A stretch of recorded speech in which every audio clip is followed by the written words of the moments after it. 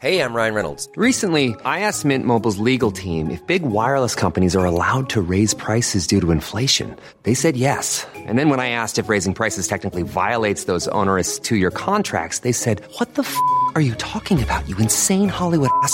So to recap, we're cutting the price of Mint Unlimited from $30 a month to just $15 a month. Give it a try at mintmobile.com/switch. $45 up front for 3 months plus taxes and fees. Promo rate for new customers for limited time. Unlimited more than 40 gigabytes per month. Slows full terms at mintmobile.com.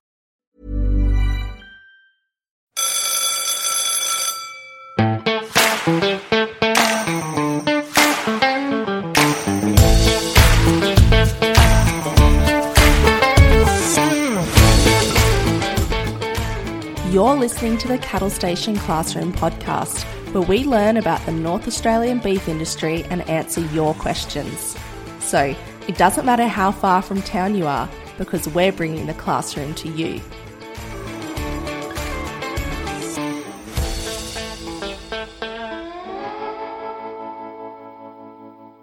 Welcome to the Cattle Station Classroom podcast.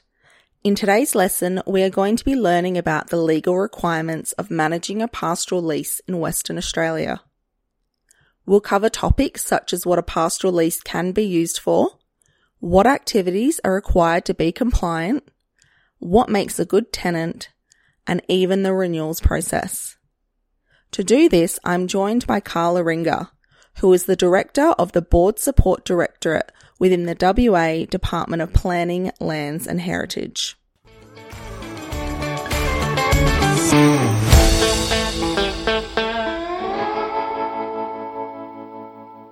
So let's start off with what a pastoral lease actually is. So a pastoral lease is a lease of Crown land for pastoral purposes. And pastoral purposes means the grazing of livestock such as cows and sheep and goats, and certain supplementary and ancillary purposes such as, having a homestead, water points, tracks and all of those things that you need in order to run a pastoral lease. And with the word lease, I'm guessing that is an ongoing thing like leasing a house or a room in a house, not that you buy something and it's one and done. So does that mean that people are paying rent as you would if you leased a house in the city? Yeah, very much like that. The state is the landlord, the pastoral lessee is the tenant, if you like, in that analogy. And they have certain obligations like you pay rent on a twice yearly basis. You fill in an annual return in which you tell the landlord, as being the state, what sort of numbers of livestock you've got and what other activities you've been doing on the land. And you have certain responsibilities towards the land and the animals that you run on the land as well under the terms of the lease. Now, continuing on with this analogy of leasing a house in the city versus a pastoral lease, down here in town, often leases might go for 6 months or 12 months, not too far into the future. I'm guessing that wouldn't really be beneficial in a pastoral context because we're running businesses and making major capital investments. How long does a pastoral lease go for? Yeah, pastoral leases are a bit longer than your average tenancy in the city. So by law, they can't be any longer than 50 years. And the shortest ones we've got are 18 years. Okay. And so how many pastoral leases do we have in WA? All right. We've got 490 pastoral leases. Some pastoral leases together form a station. So we've got 434 pastoral stations. And then, obviously some people own multiple stations. So we've got round about 340 pastoral lessees. Okay, so I just want to ask you the difference between the 490 leases and the 434 stations. If somebody has got, say, 2 or 3 leases that form a station, when they want to sell, do they sell it all as one title or is it technically 3 bills of sale then? No, the station is an administrative unit, so that it's bought and sold together. You do have 3 separate leases, though, that are all registered with Landgate. And so the sale would be one sale contract that you sign, but it would result in your name being, or the name of the next person being put on 3 separate lease documents, at Landgate. As with any kind of tenancy, there are rules. So in town, again, you know, pay your rent, don't trash the house. Maybe some people say no pets inside.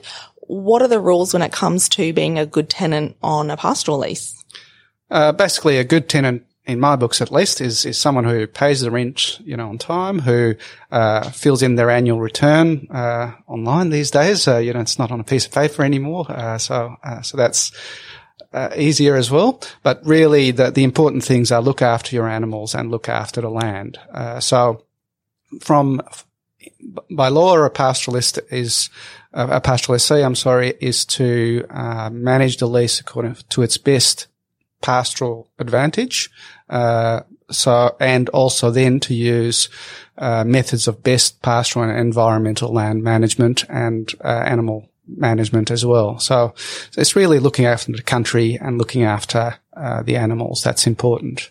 So this term you just said, to use the land to its best pastoral advantage. Can we break that down? What does that actually mean? That's actually a matter for the Pastoral Lands Board to determine. So, because it's not always as simple as, you know, running more animals means you take better advantage of the land, because then you run into the issue of, well, is that actually good for the country or for the animals themselves to run too many of them? And what if, you know, it doesn't rain for a few years, which happens? Is it responsible to keep running lots of animals on the land when, you know, there hasn't been the water and therefore not the grass?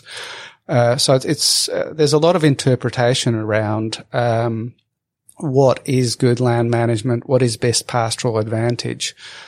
So we've got a Pastoral Lands Board that is in charge of interpreting this, and the Pastoral Lands Board has a chairperson. It has 3 pastoral lessees who actually, you know, have experience managing pastoral leases. It has an Aboriginal person with experience in the pastoral industry, and has an environmental representative as well. And that body of people interprets those terms that I just mentioned in the context of each particular lease and in the context of each particular season. So you can't just say, you know, being a good pastoral lessee means running 8,494 head of cattle. It's really being responsive to the seasons and responsive to the needs of your animals, and looking at what the country looks like. What is good use of that land in this particular season?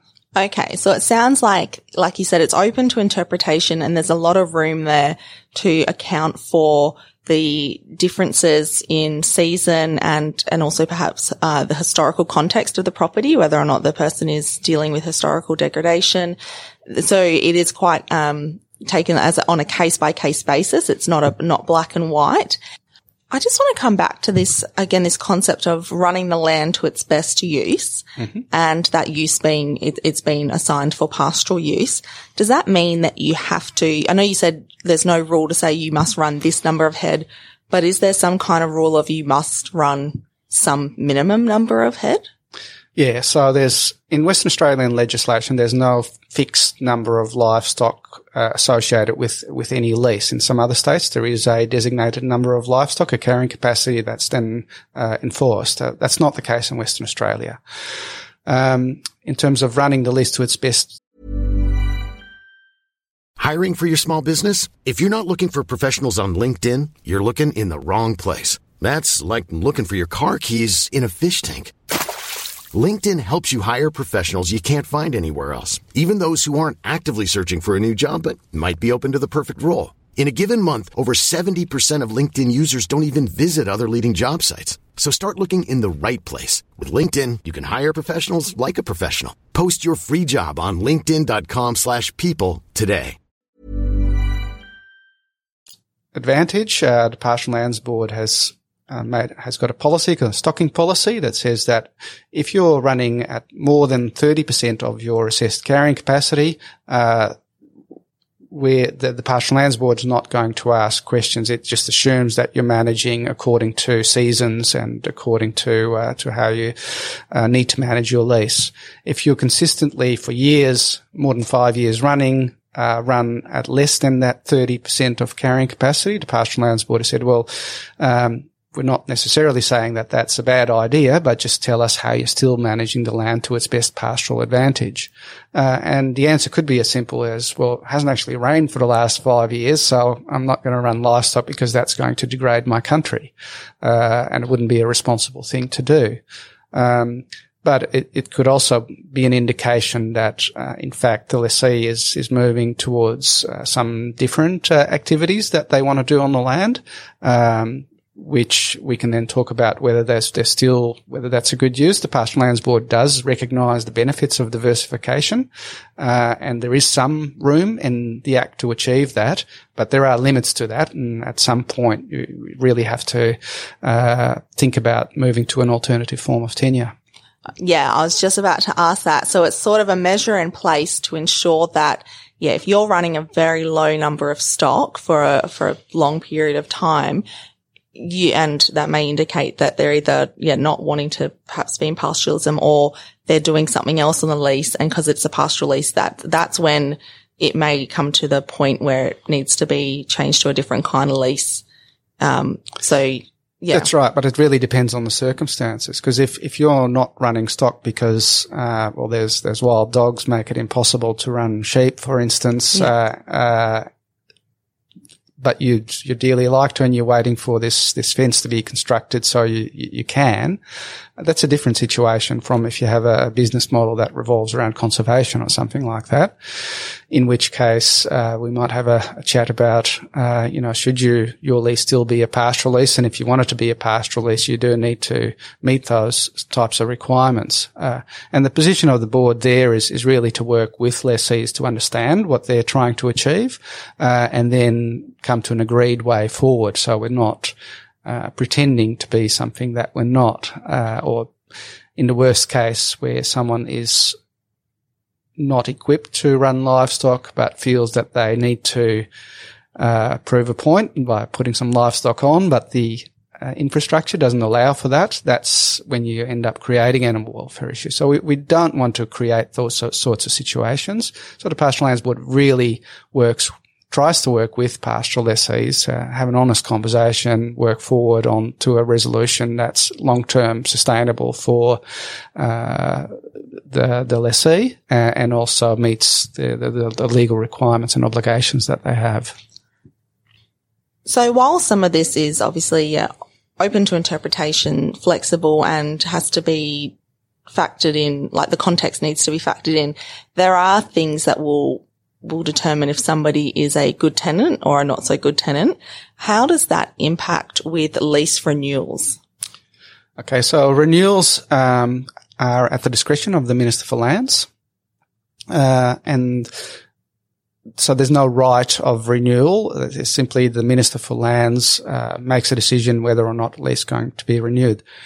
There is a process around renewals, and that process starts 11 years before the lease expires, and 11 years sounds like a long time. That is a really long time. But if you think about it, as a pastoralist, you sort of want to know fairly long time before expiry whether you should invest a whole lot of money in putting some fences and waters up that might not pay themselves back until 15, 20 years' time. So you want to know well before the lease expires. So in order to ensure that that happens and that people have that certainty, the process in the Act says that 11 years before the expiry date, the pastoral lessee can apply to the Minister for Lands to renew the lease, and they've got a year to do that. So it doesn't have to be on that particular date. They've got a year from that date. And then the Minister for Lands has 2 years to make his or her decision as to whether the lease is going to be renewed or not. Based on, in some cases it might be that the land might be required for different purposes, but the minister would also consider what the track record of the pastoral lessee is. And so, if someone's been a good tenant for many years, then, the minister would be more inclined to renew the lease, one would assume, than if they've been a bad tenant and trashed the place, a bit like the situation in Perth, I guess, in a way. We realise that, pastoral lessees are under all sorts of pressure, managing a land, 400,000 hectares is a time-consuming, difficult affair. Pastoral businesses operate over very long time frames, over decades. Now, as a government agency that deals with pastoral lessees, what we try to do is to recognise those time frames and work with people through the good times, but also through the bad times as well. So we try to get to a place where people have certainty that we will, treat them well if they behave well to the extent that we can, but also that we do have some tools to make sure that people take notice of their requirements when that doesn't happen. And that's it for today's lesson. To learn more about this topic or to get in touch with our guest, visit www.dplh.wa.gov.au.